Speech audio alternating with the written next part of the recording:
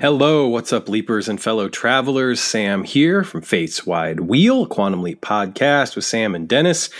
Dennis, of course, is not here. I am flying solo once again to bring you another update video, this time for Fate's Wide Wheel podcast, as well as a couple of things that are happening currently with the strikes. I wanted to kind of kick off by saying that in our endeavors to not talk about the new show, not talk about Struck Work at all, in spite of there being some really great stuff out there right now that is actually airing and streaming on services like Paramount Plus, and one in particular, In the Final Frontier, that everyone I hope is watching, that I recently got caught up on. But also, of course, not talking about our favorite show, one of the best shows on network TV right now. We still wanted to be able to talk, of course, about the circumstances surrounding why we can't talk about that work, as well as figuring out what we are going to talk about in the meantime, because we could easily go back to the classic series. We've got some revisited stuff yet to cover, obviously, quite a bit. We stopped, early in season 2 with the original series and doing our classic series revisited episodes. But because Dennis is kind of taking some time off from the actual podcasting aspect of it, I certainly didn't want to do that solo. It felt like something that we should be doing together. And I didn't necessarily want to talk about the classic series without him or without having some guests on. And as much as I love poaching Matt, he is, of course, a part of that other Quantum Leap podcast, and didn't want to necessarily take up too much of his time, although we will be talking about Beyond the Mirror Image, as the first volume should be hitting print very soon and arriving to all the Kickstarter supporters, which I am really looking forward to getting my copy. Some of the stuff that he shared with the backers is fantastic. And if you are not a backer, if you did not have the chance to back that Kickstarter, don't worry. You'll still be able to get a copy. It will be print on demand, I believe, shortly after he mails everything out to the backers. And we'll, of course, share that information with you guys as soon as we have it. But let's talk a little bit about the strike. The strike is still going on, of course. In fact, just yesterday, as I record this, there was a massive picket line outside of NBC Universal Studios. I believe the numbers that were reported were somewhere around 11,000 strong showed up to, of course, support the Writers Guild strike, WGA strike, and the SAG-AFTRA strike. I just have to say that of course, we are supporting the rights of the workers. We're supporting the artists and the people that so deserve to be rewarded for their work and treated fairly for their work, and of course not be displaced by any sort of modern technology or have to pay for the errors in judgment that corporate overlords, I say that slightly tongue-in-cheek, have made at their expense, potentially, which is something we're going to get into in just a little bit. So things are obviously still in full swing. It does not seem like there are going to be any productive conversations taking place anytime soon. I certainly hope that changes. But from everything that I am reading and everything that I've heard talking to people that are involved, that does not include anyone involved with the show. I don't certainly want to make it sound like I'm speaking for anyone involved with the show, because I am not. I'm just talking about friends of mine who are SAG members, who are out in LA, who have been in LA for a number of years, who have appeared on television shows, people that I know that have worked in writers' rooms, again, not involved with Quantum Leap. I just want to make that completely clear. I'm not talking about people that are involved with Quantum Leap. But some of my friends who are involved in television production in particular out there, it does seem like the prevailing feeling is that things are going to go on until at least the fall. I'm thinking that we're probably not going to really be hearing any positive updates until late September, early October. Hopefully we'll hear something before then, but I don't know. At this point, I think that it's probably going to be until at least then, and it could carry over even longer. We'll see. But I do think that things are going to get back to working, hopefully before the end of the year. I just don't necessarily see it lasting longer than that. I don't see how it can last longer than that. There's too much at stake at this particular point. So we'll see. I'm not a prognosticator, and I am by no means an expert, although I'm trying my best to familiarize myself with all the aspects of this, which is something else that I wanted to talk about, because I learned some pretty enlightening things over the past week or so, just about what created the circumstances that allowed for this to happen. And one of the things that I found most fascinating has to do with the fact that we have a system where these studios are really no longer self-sufficient. They're owned by larger corporations, and these larger corporations oftentimes are not concerned with producing art. They're concerned with producing content and earning money, and finding ways to do that kind of might put them on the leading edge. And that really takes us to Netflix directly. Netflix started something that has had, I think, a lot of positive ramifications, not only for folks like us, the observers, the consumers, if you want to call us, whatever you want to term, those of us that are watching and paying for these streaming services. When Netflix realized that they could no longer put confidence in turning a profit off of renting DVDs through the mail. And they started streaming and moving towards streaming as being their sole goal, and indeed even phased out mailing out films at all, or winding that down, which is no longer in existence, obviously. It really caused this shift in the way that people consumed their media. And at the time, Netflix kind of being the only game in town, it was pretty easy to go and have a one-stop shop for television especially, but also films. We were seeing more and more films being added to the service, especially newer films. You weren't necessarily getting a lot of classic films, but even those started to make their way in. And before you knew it, Netflix had this incredible library of content that they could stream for people who were paying for the service. Now, where things start to get a little tricky is their success had interesting ramifications in the business world in particular, and they kind of became the darlings of Wall Street. You had publications like the Wall Street Journal, like Forbes, talking about the creative genius of a company like Netflix and the way that they were causing, Blockbuster and all these video chains to go extinct. Hollywood Video, anybody remember them? And now all of a sudden, that was how we got our entertainment, and other folks noticed. Obviously, we had Hulu come along. We had HBO start to offer streaming services, kind of packaged with your regular pay cable subscription, so you could stream HBO programs usually like a day after they aired and have sort of a bit of a library of content. And they continued to grow that, and it became HBO Go, and then it became HBO Max. Now, of course, it's just Max.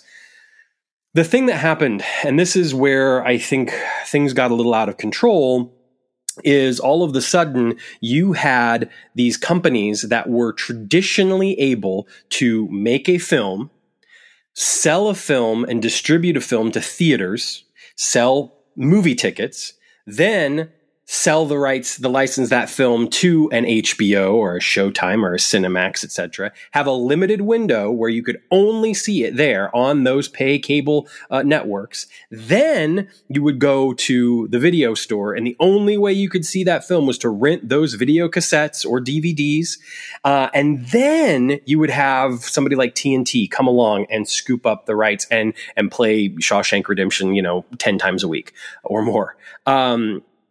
When you think about that chain of distribution, there's money being made every step of the way. And that money is coming to the studios that are licensing these films. And of course, contracts are constructed in such a way so that, most of the people involved are getting a piece of that in some fashion or another. Now, not always, it's not always that the directors are lining their pockets or the actors are lining their pockets with all of these, syndicated rights or whatever. But generally, contracts are constructed so that people are making, residuals off of the distribution of this content. Now, when streaming came along, contracts started to have to get renegotiated a little bit, but sometimes we got a little bit of a raw deal. And part of the reason why is because no one was tracking those numbers, or at least supplying those numbers in a transparent manner. To this day, we don't even know exactly what Netflix's numbers are. We get an idea of it. Suits recently is a perfect example of this, which had something insane like, billions of hours of streaming within the first few weeks of it hitting Netflix. And when you heard about what the actors were getting in return for that, it was pennies in some cases, like 42 cents. And that's not right. However, as wrong as that might be, the other issue is you have to think about what Netflix is paying for this content.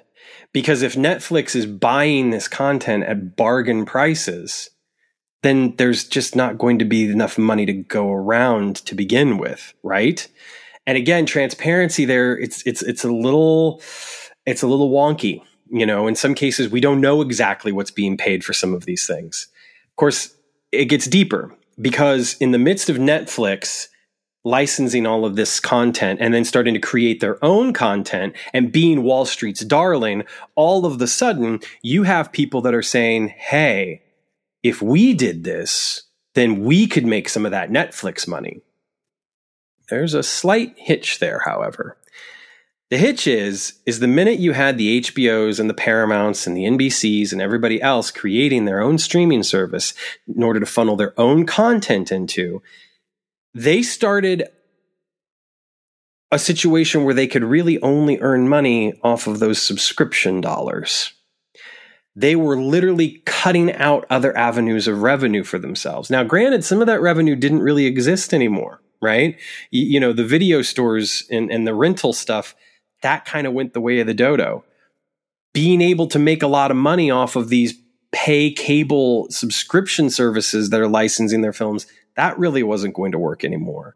But there's still plenty of money to be made in syndication and network distribution, et cetera. Now, of course, the other issue is that in some cases, of course, you have now these big conglomerates owning these networks. So the situation that I described earlier with like Shawshank Redemption in the 90s can't really even take place anymore either. The problem is the business was unable to evolve, ill-equipped to evolve alongside the technology and the shifts that were being created by things like streaming. And as a result of that, these corporations, because we should really get away from saying the studios, because the studios are not at fault here. These corporations did not know how to actually make money off of this content anymore, and they still don't. And the perfect example of that is something like Disney Plus. Disney Plus is able to say, we've gained all these new subscribers.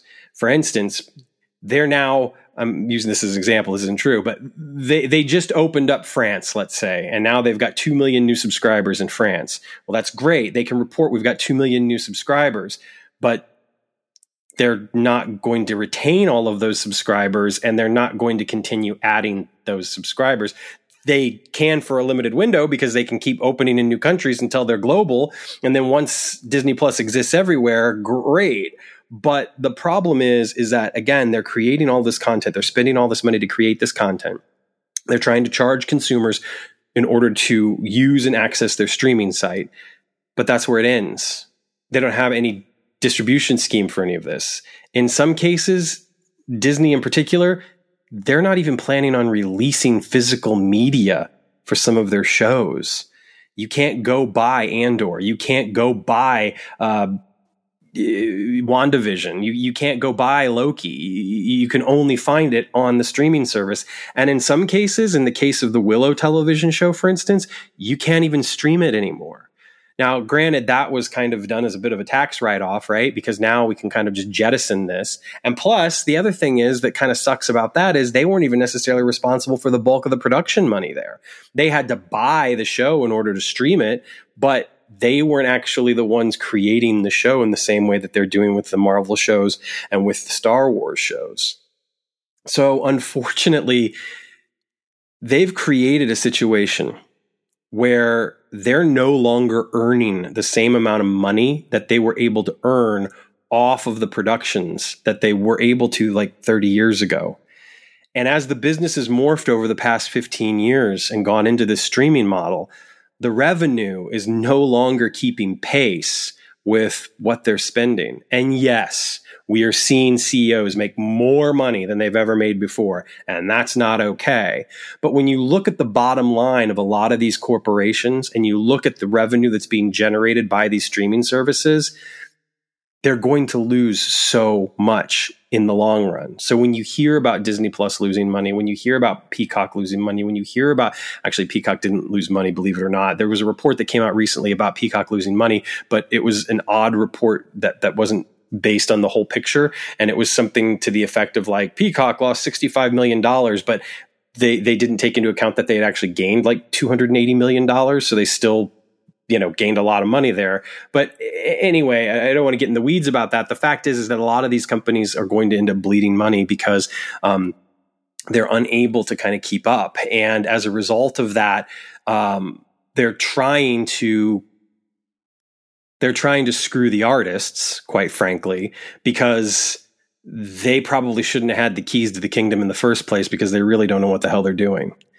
And I'm certainly in no position to be able to tell anyone what to do. I have no idea how to fix it. I can only look at the information that's out there right now and kind of generate an idea of what might have gone wrong.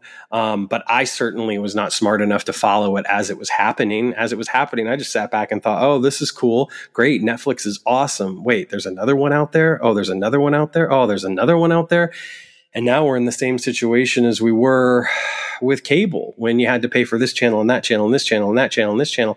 And, I didn't want to have to pay $150 a month for my cable bill. What I really would love to do is to be able to do like something a la carte where I could just get the channels that I really, really want and pay a small price for it. That was never going to happen, though. You had to bundle it.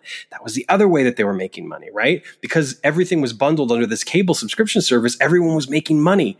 So it's like if I had to buy these 200 channels in order to get the 15 channels that I really, really wanted, well, guess what? My money was still getting split 200 ways. And that's the other thing that's missing from this picture. These streaming services that are so dependent on subscribers. Well, the problem is that money's no longer getting split and evenly divided. Like we don't have a situation where rising tide lifts all boats. It's not that anymore. Now it's every man for themselves, basically. And I think that situation, it just cannot hold.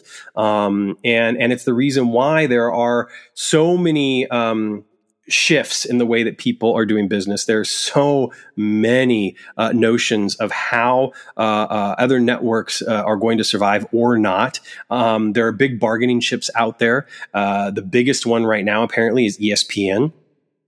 Sports is going to really control, I think, the future of streaming services and the way that a lot of these studios do business because it's proof. It's like we can actually make money off of this. It's interesting because the reason why I haven't mentioned Amazon Prime very much in this is because Amazon Prime doesn't necessarily rely on just their content in order to make money. And so Amazon is able to produce these shows and have their subscription service, but a lot of the people that have Prime don't subscribe to Prime so that they can watch Mrs. Maisel, which I love and is incredible and is awesome. But a lot of the people that subscribe to Prime that happen to watch Mrs. Maisel subscribe to Prime for all the other benefits like 2-day shipping. So Amazon is kind of a little bit separate from this discussion in some ways because they had a corporate model that worked and then they were able to add on this other stuff as well. Whereas these other companies had corporate models that were becoming quickly outmoded and outdated, they just didn't necessarily know how to actually turn it into something successful. And cooperation and collaboration is probably going to be the key to the future.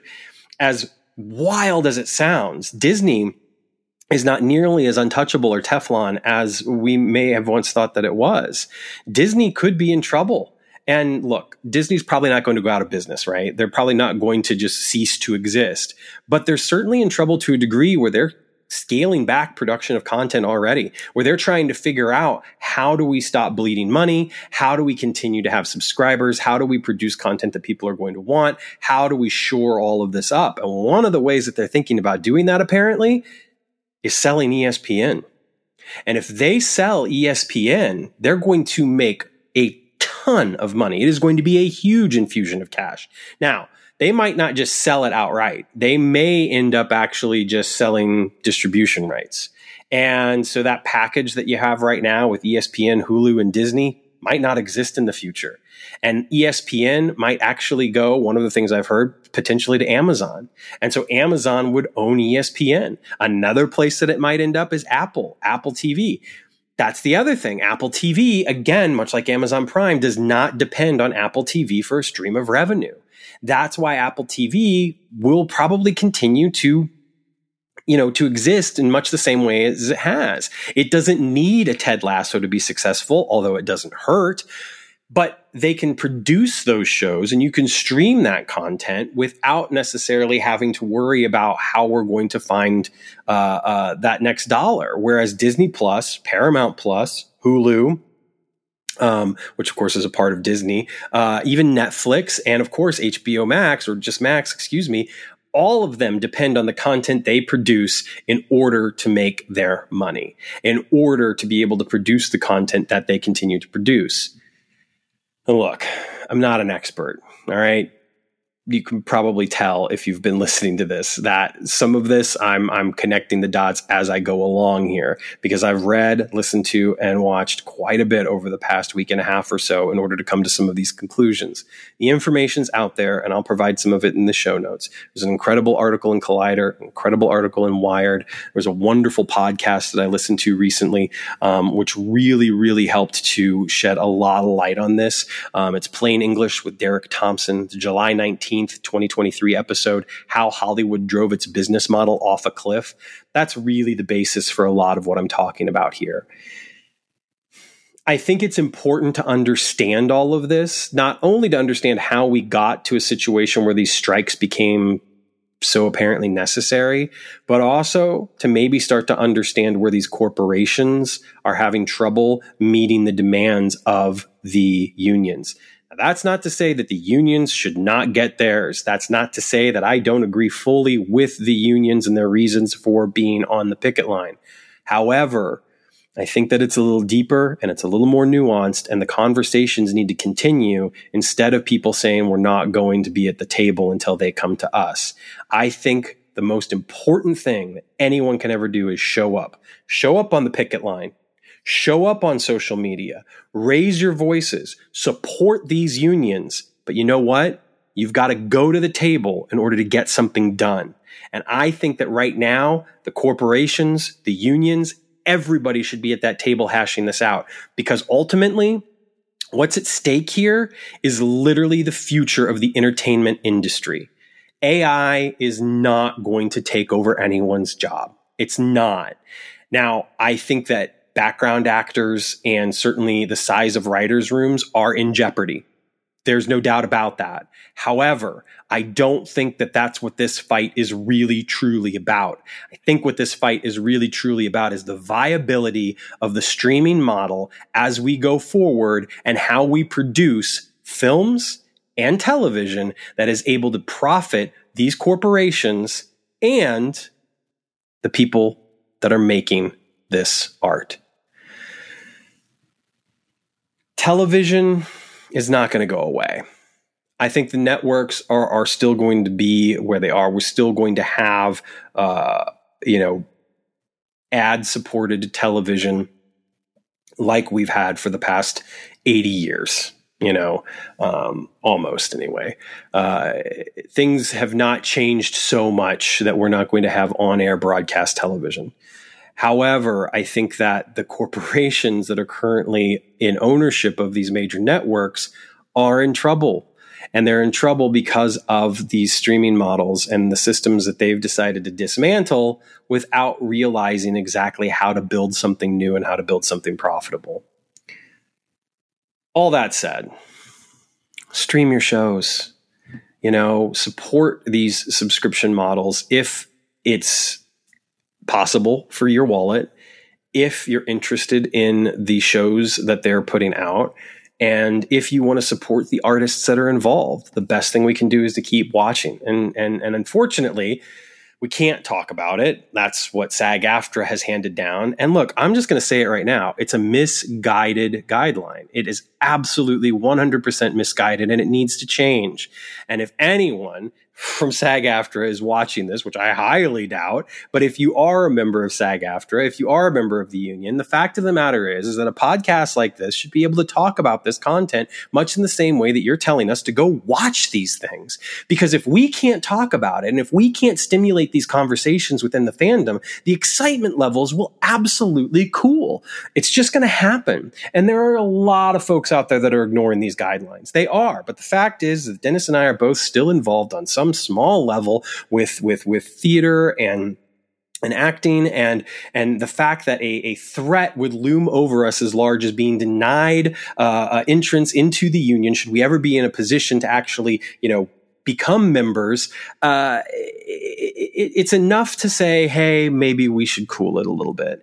And on top of all of that, you have plenty of other people out there on other social media platforms and channels that want to shame those that are currently talking about it. Now, a lot of people don't seem to give a shit. They're going to continue to talk about whatever they want to talk about, and that's fine. And maybe they are being paid by the studios, and maybe that's exactly what SAG-AFTRA is trying to go after, because they don't necessarily want these corporations to be able to profit off of the voices of these people, or these people to profit off of their shows without necessarily being able to come to terms with the actual unions. Now, it's worth noting that there are some studios out there that are coming to terms. A24 is a perfect example. A24 has met every single demand for the WGA and SAG-AFTRA, so they can continue to produce films and people can continue to promote the films that A24 is producing. That's awesome. I hope we see more of that. I hope we find ways to meet these demands.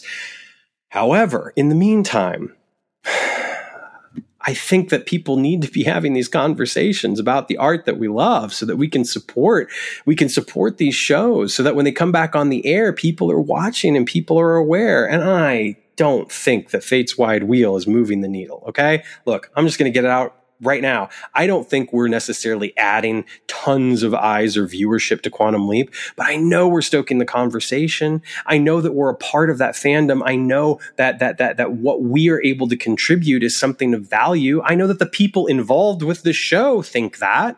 So if that's the case, I just don't understand why folks like us and our little podcast shouldn't be allowed to talk about it. And maybe we're misinterpreting things. Maybe we're misinterpreting exactly what that statement and those guidelines mean. Maybe we're not even supposed to be included and we have absolutely nothing to be worried about. I don't know. And that's part of the frickin' problem. We should know. We should have clearer guidelines, and we should know exactly what an influencer is. I don't want to consider myself an influencer. I kind of gag at the thought of considering myself an influencer. I don't want to influence anybody. I just want to have cool conversations about something that I love. So all of that said, we're not going to be talking about the show anytime soon. And I don't really want to talk much more about the strike. And I'm sure there will be conversations that'll roll out of what I just said. I'm sure people will have questions and comments and nitpicks and corrections, of which there could be many along the way, because I am just trying to summarize and synthesize some of what I have digested over the past week or so.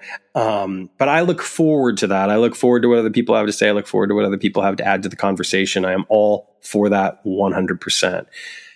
What I'm not about is I'm just not about people getting hurt in the process. And unfortunately, we are in a situation where people are getting hurt. And there's the possibility that even after things resolve, there are going to be some folks out of work, and we're going to come back to smaller writers' rooms.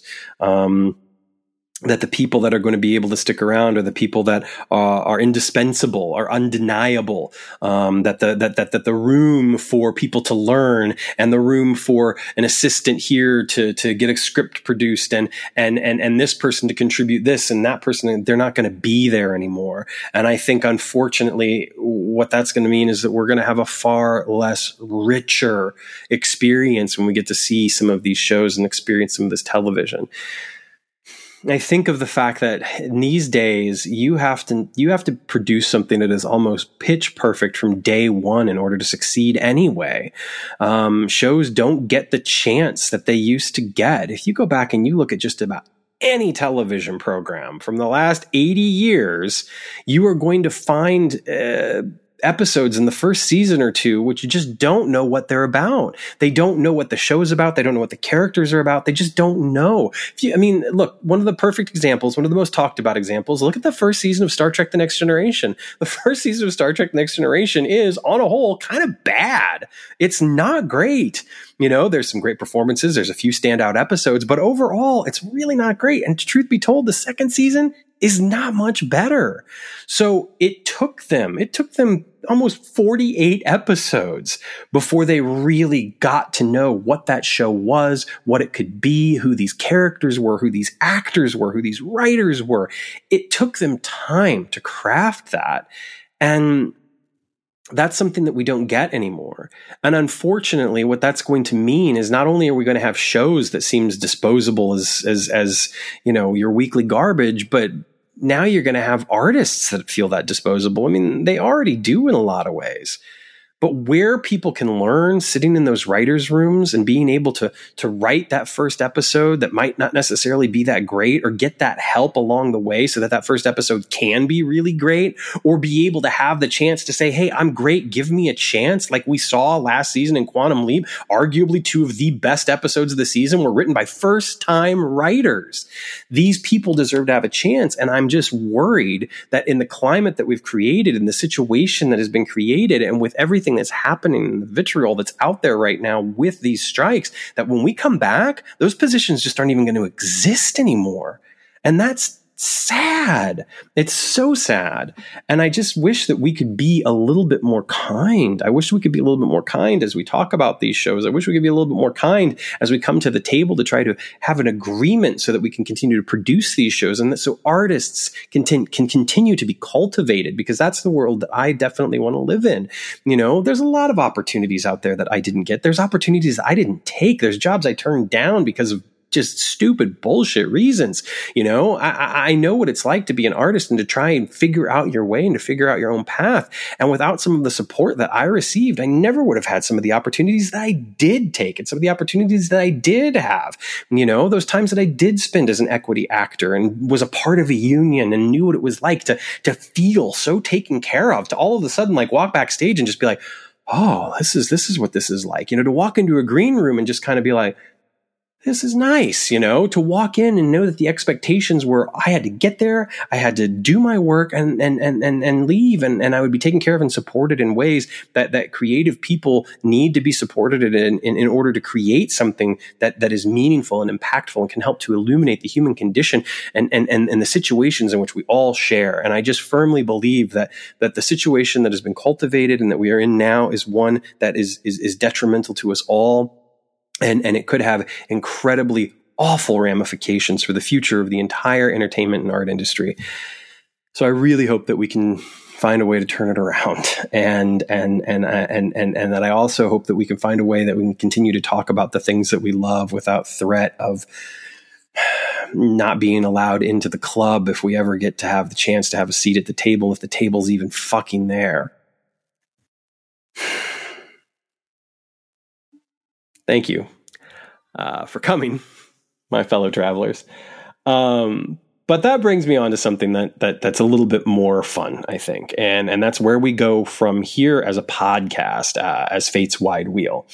I haven't had a chance to talk a whole lot with Dennis recently about exactly what we want to do going forward into the new season. We have an idea now. Of course, there's a premiere date set, and we know when the show is going to be on.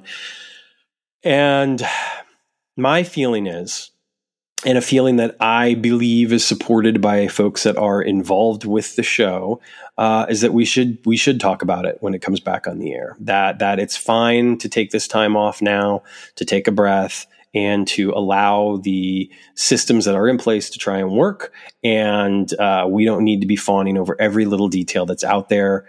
You've got Google, you've got other sources of information. People are still talking about the show and publishing stuff about the show, in spite of the SAG-AFTRA guidelines, which we may be misreading and taking too seriously. I don't know. Anyway, I definitely need something to talk about in the meantime.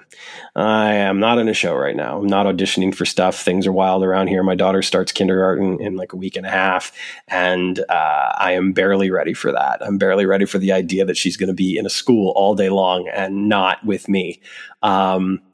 It's invigorating to think that I'll have some more free time and have more one-on-one time with, my 2-year-old, nearly 2-year-old son. But it's also, it's also terrifying in so many ways. And I just need a space where I can come and create and share. And that's what I love about being able to do this. So the things that I would like to talk about going forward, I'd love to talk about physical media.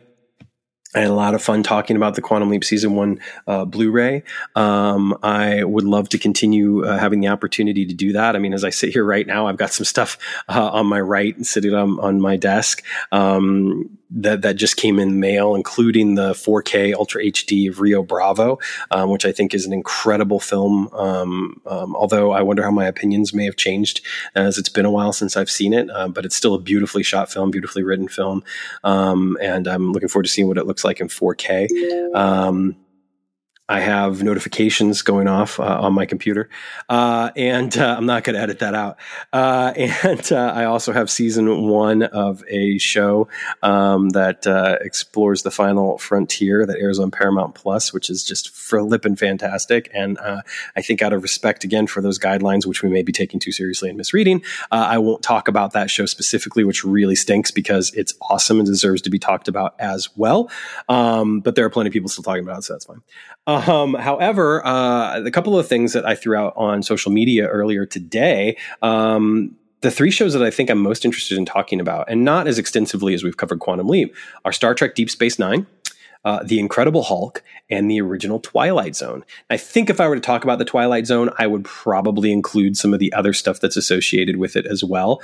But I love the Twilight Zone. I've loved the Twilight Zone since I was a little kid. It used to scare me. My grandfather loved it, and it would be on inevitably at night, and he would watch it, maybe before he went to bed or something, and I would always get a little freaked out by it. And then he would go to bed, and I would like put a movie in the VCR because we usually rented movies or something like that, or a wrestling show that we had rented at the video store, and try to fall asleep to that because I was a little unsettled by the Twilight Zone. And I recently did like a full rewatch. Well, not that recently. It was probably like 5 or 6 years ago.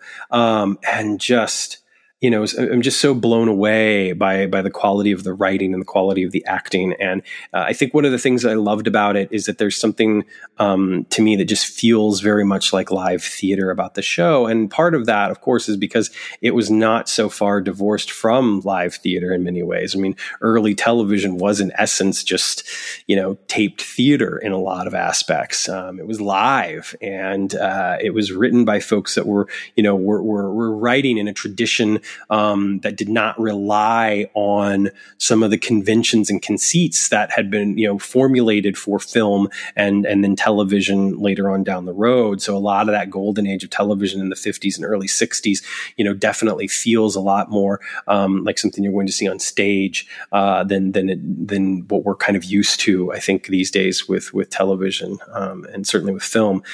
So the opportunity to talk about the Twilight Zone is something that I'm certainly chomping at the bit to do. I recently picked up the 3rd edition of the Twilight Zone Companion, which is expanded and revised by Mark Scott Zerkry, which is kind of the standard tome for the Twilight Zone. I think anyone who's interested in reading more about the show, that's the starting point. There's a lot of other books out there that are really great, a couple of which I'm currently reading as well. But the Twilight Zone Companion is certainly the perfect place to start.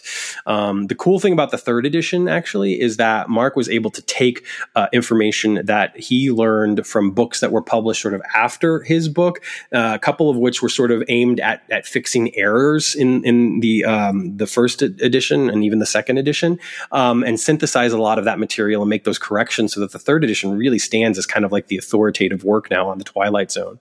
And it's cool because he even talks about in the foreword, for instance, and I'm basically going to do a mini review of the book. I don't mean to, but he does talk about in the new foreword that when he was writing the first book, a lot of that information that people were using to write some of these later works was not accessible.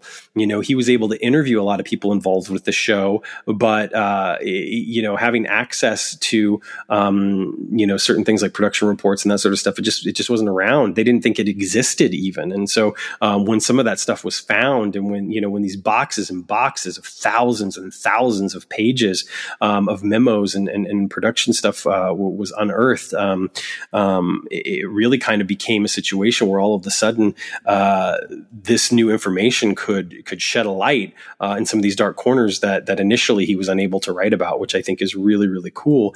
And there's another great book, The Twilight Zone: Unlocking the Door to a Television Classic, which is by Martin Grams Jr., and that was published in 2008. And that book is certainly, I think, the next step for folks that are looking for a book after the Twilight Zone companion. I think that Unlocking the Door really dives deep into the specificity and tries to use as many primary sources as possible: letters, production documents, of course, original scripts, etc., all that sort of stuff. So the reason why I talk about that is because I'm so excited to be able to use these and bring these things to bear on watching the show and discussing the show and talking about the show and sharing the show with you. The other reason why I'm excited about it is because I feel like the Twilight Zone, it is absolutely an influence on Quantum Leap in many ways. And I'm talking about the classic series here now. Wink, wink, nudge, nudge. And not in any way talking about the new series. But I think that the implications of having kind of this anthology show, and something that I know, Don Bellisario was interested in even before Deborah Pratt came up with the idea for Quantum Leap, and kind of, gave that idea to him, that he was interested in having that anthology show. And now all of a sudden he had this wonderful vehicle in which to do that with. And so, Quantum Leap in a lot of ways is this 1 hour, drama anthology, and is able to kind of go through the history that Don Bellisario lived, and Deborah Pratt lived, and all of these writers that, so brilliantly constructed these episodes and these adventures that Sam was able to go on for those 5 seasons. And similarly, the Twilight Zone for 5 seasons, took you places that, you couldn't go on a show that wasn't an anthology. So I think that there's some commonalities and some common threads, and of course the use of time travel, and the idea that some of the early stuff that Rod Serling had worked with in order to kind of get to the Twilight Zone had to do with time travel, is another really cool connection. I'm not going to try to draw too many parallels between the two. That's not what the discussion will be about at all. I just want to talk about the Twilight Zone. I'm just saying I think it's interesting to be able to talk about a show like that in the context of what the classic series of Quantum Leap did as well. For the other two, the interesting thing is that I think The Incredible Hulk was really kind of one of the last shows, and Quantum Leap, arguably fits this category as well, which is one of the reasons why also the connective tissue that kind of exists there. It was one of those, those shows of that dying genre, I feel like, where you had a main character, and that was it. That you didn't necessarily have a large supporting cast, that there were different situations every week. And of course, there were shows afterwards that were similar enough to that. Shows like Knight Rider, for instance, shows like Quantum Leap, but ultimately, ensemble shows, especially in the 1 hour format, really became kind of the thrust of a lot of our television viewing. And so, to think of the anthology format mixed with sort of this lone protagonist traveling from town to town. And yes, of course, you had Jack McGee, so you did have kind of a supporting character, but he wasn't in every single episode.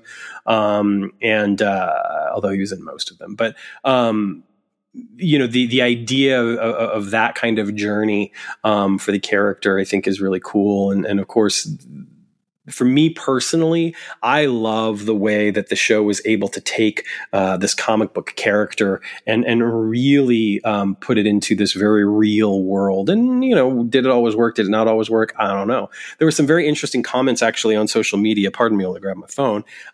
In response to me kind of asking the question of like, should I talk about this or should I talk about that?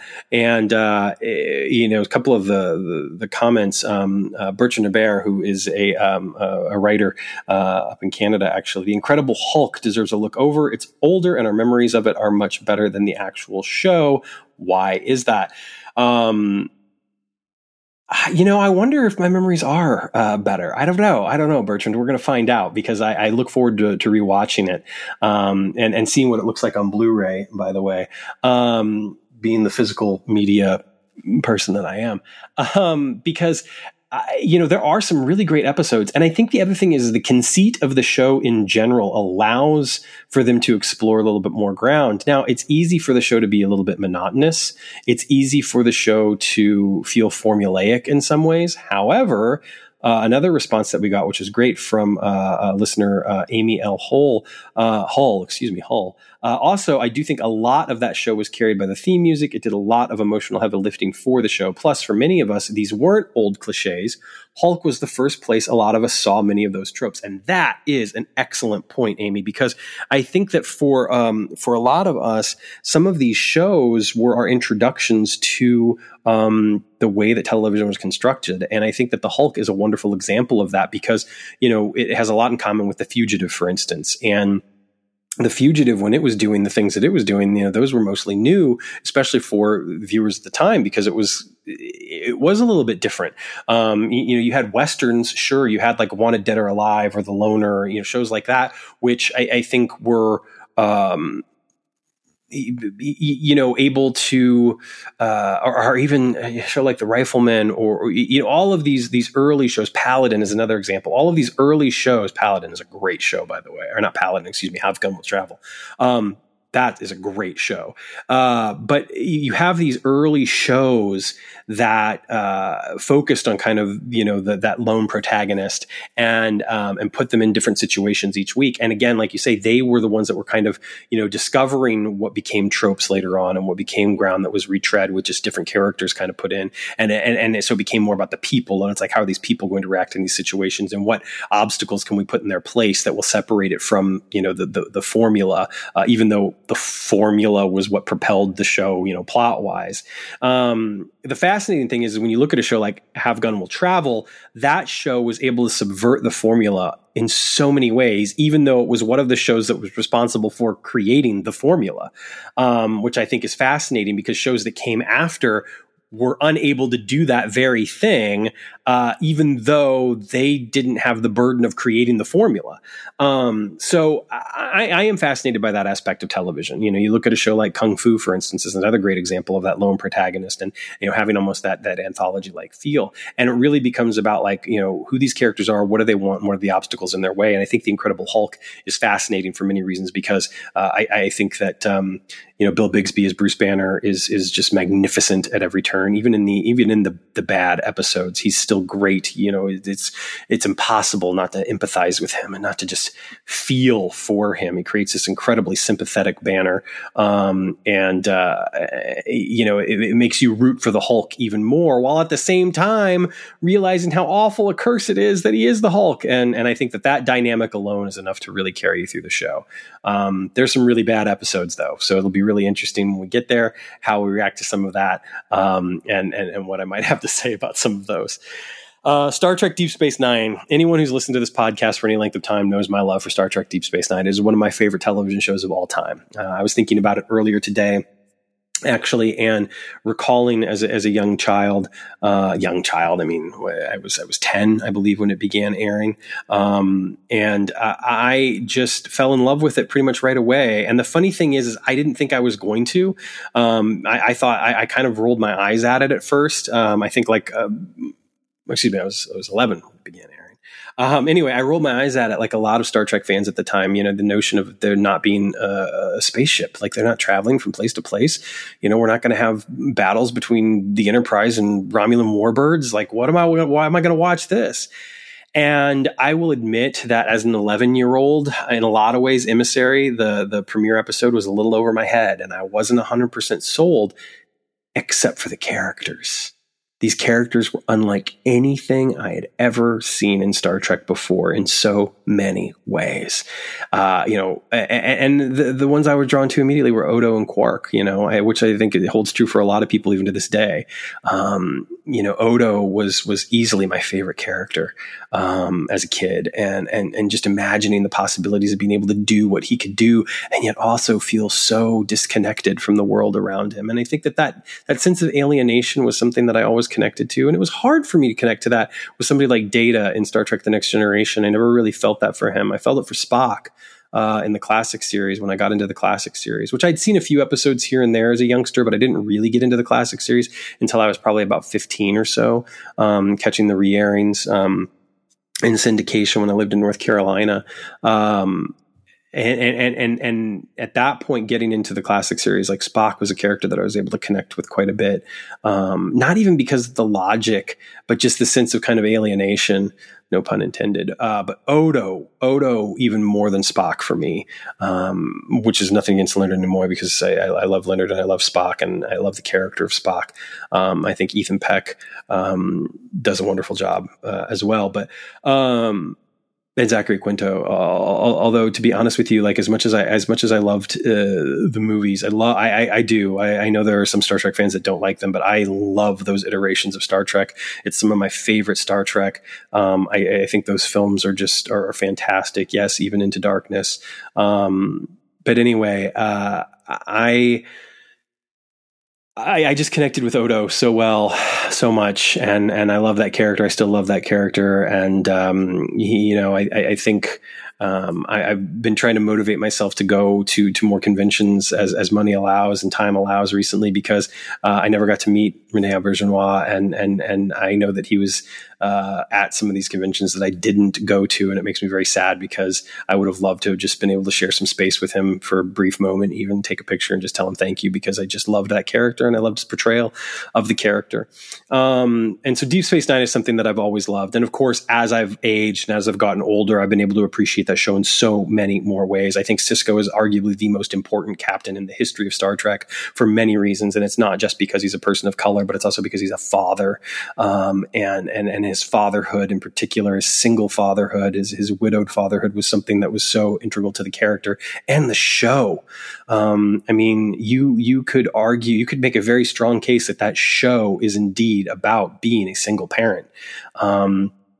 That relationship with Jake is so incredibly important. And hearing Cirroc Lofton talk about, his relationship, with Avery Brooks is quite touching. And just so many of the other dynamics that went into that show. Nana Visitor as Kira. Kira Nerys is another favorite character. And for a while, the Bajorans were my favorite alien race.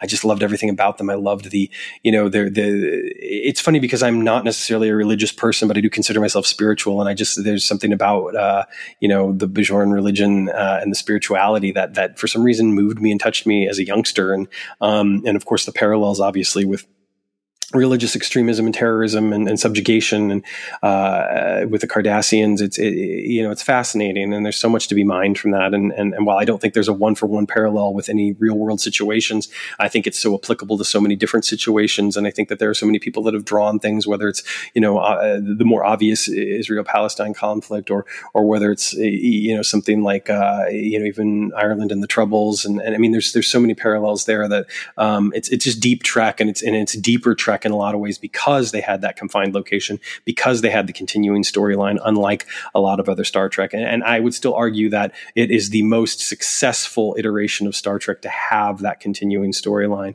I don't think that any other Star Trek has come close. I won't count Picard season 3, and the main reason why is because I think Picard season 3 is more kind of like a mini series, event, as opposed to being a continuing series the same way that DS9 was. So I could sit here and gush about DS9 for forever, and I look forward to the opportunity to be able to do that. But of course, much like some of the other television we're talking about, there's some bad episodes. But they had the chance to make those bad episodes, and writers had the opportunity to fail. And I'm going to go back to the strikes for a second, and I'm going to go back to the entertainment industry, because here's something that is incredibly important for artists. Artists need to have the opportunity and freedom to fail. there is nothing more valuable than failure to an artist. And artists who are able to actually allow themselves to fail, allow themselves to learn from their failures, allow themselves to take problems apart and find new ways to fix them, find new ways to attack them, those are the artists that are not only the most successful, but those are the artists that are responsible for true genius. And that true genius touches us in ways that is almost hard to describe, almost beyond description. It's so important. The people who can just walk into a room, show up, cross their arms and say, this is how you fix this and this is how you do it. Those people are often boring and wrong and uninspired. And so to be able to have people that have the opportunity and the freedom to fail, it's so incredibly important. And I want so badly for those opportunities to continue to exist and exist in mass quantity. I know we'll never consume media in the same ways that we used to. I know that, those eras of, the 90s and must-see TV in the early 2000s when it was just so easy to kind of have a show that you were going to watch every single night and enjoy and not be inundated with all this reality TV or game show TV or whatever we want to call some of the stuff that's out there these days, but to have actual scripted television with actual artists working in front of a camera and behind a camera. I know that those halcyon days are no longer in existence, but we need them. We need them. We desperately need them. We need to be able to have that art and find ways to touch and move people and inspire people. And that freedom and opportunity to fail is so vital. And that's what Star Trek Deep Space Nine had.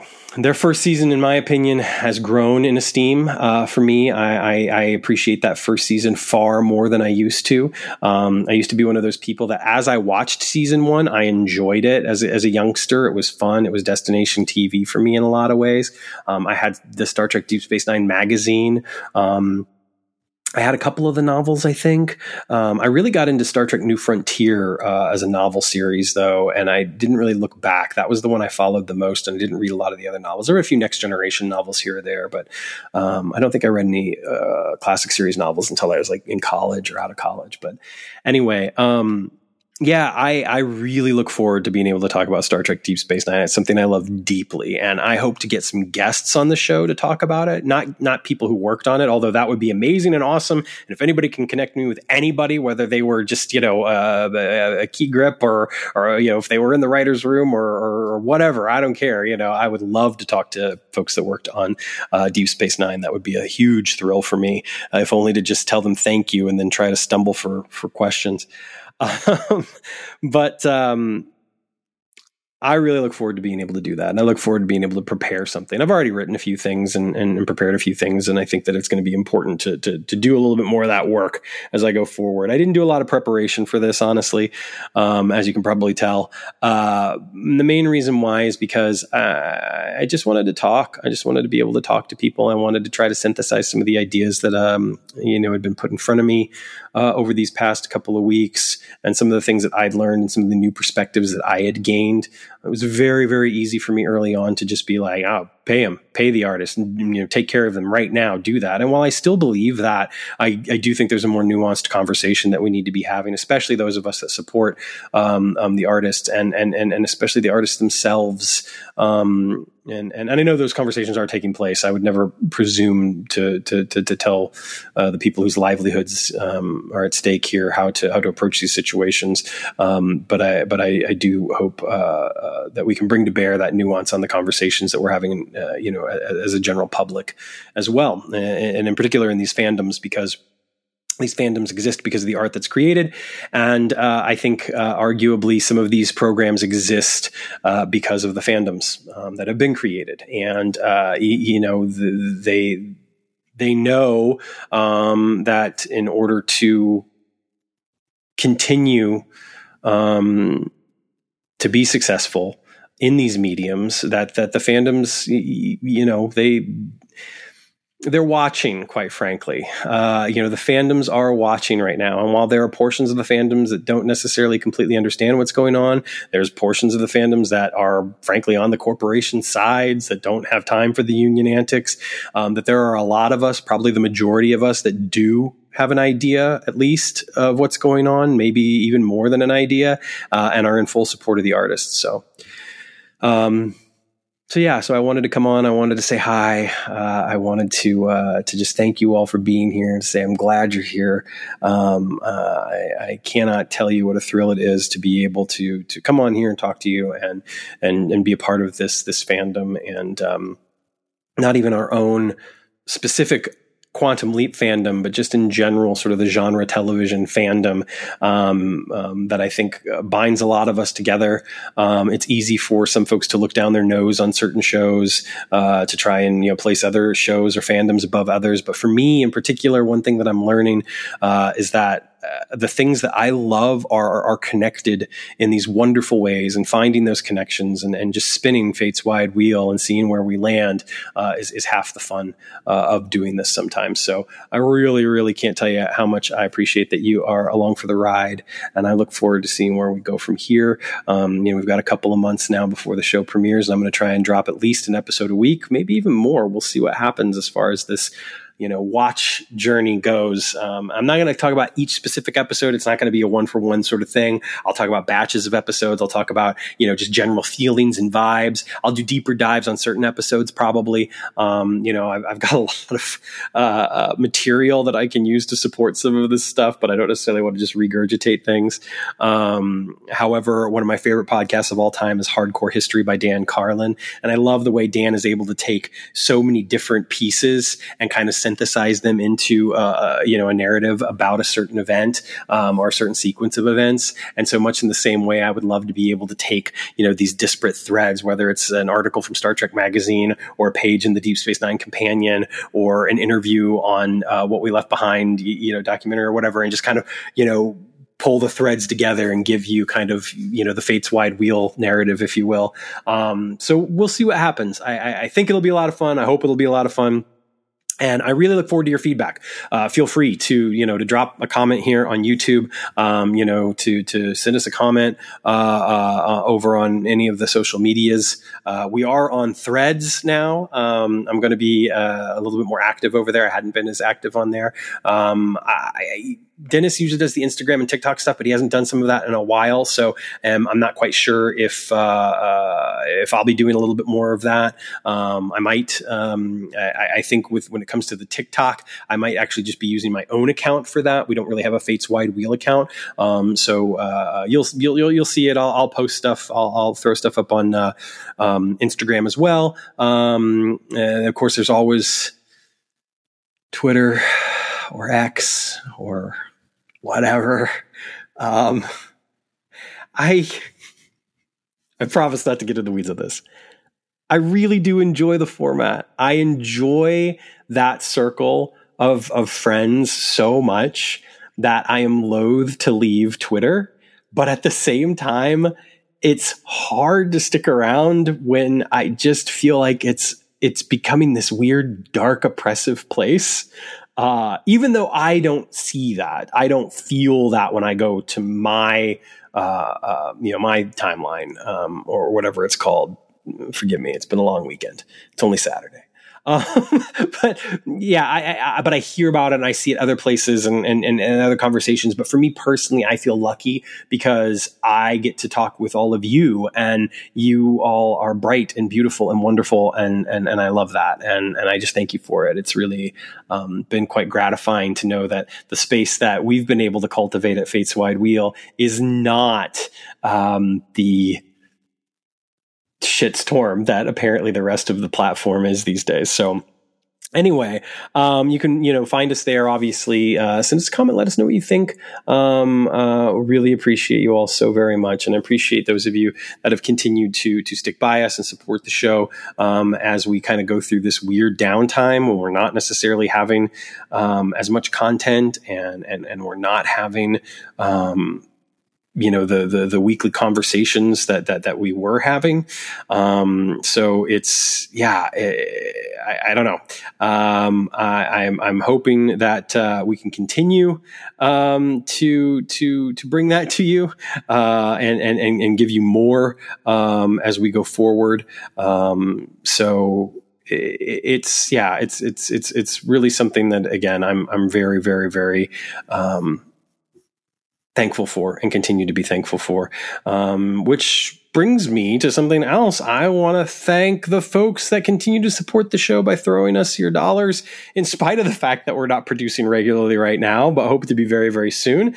And once things do resolve with the strike, I know for a fact that there are some people that want to get back on this show and talk to you all as well. So keep that in mind. But I certainly want to thank everyone that is supporting the show with their hard-earned dollars. As always, I would say look for a local charity, find a cause that you believe firmly in, look for some wrongs to set right, and support those first. Of course, those that are always really near and dear to my heart include Doctors Without Borders and the Trevor Project. But there are many, many more out there, of course, that are as important and deserve our attention before this silly little old podcast.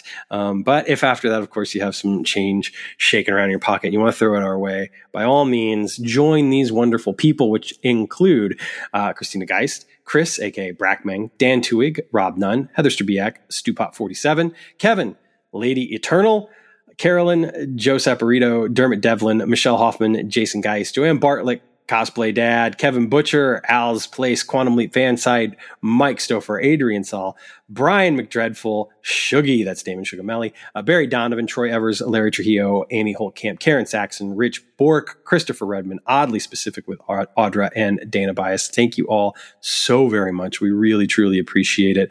It means a lot. It really does. It's not something, honestly, that I really thought was going to happen. And so the fact that y'all have been supporting us, it means a lot, and we really, really appreciate it. In the meantime, I'm going to get out of here. It is definitely time to leap on. You've listened to me for long enough. Take care of yourselves. Take care of one another. Stay safe out there. And remember to always, always leap responsibly.